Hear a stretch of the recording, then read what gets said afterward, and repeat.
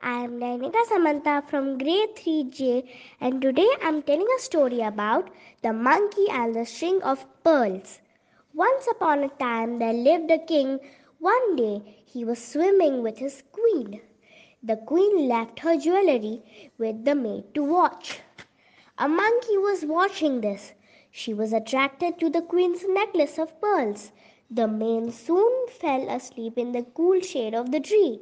The monkey jumped down and took the necklace.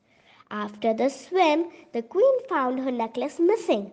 The maid confessed to have fallen asleep on her watch. All the guards searched high and low for the necklace. The chief of guards understood that since no outsider had entered the garden, one of the monkeys was the thief. He ordered necklaces of bright colored glass beads to be hung on the bushes in the garden. The next day morning, all the monkeys saw them and took one each. One monkey sat watching this quietly. The other monkey said, "It is sad that you did not have a necklace."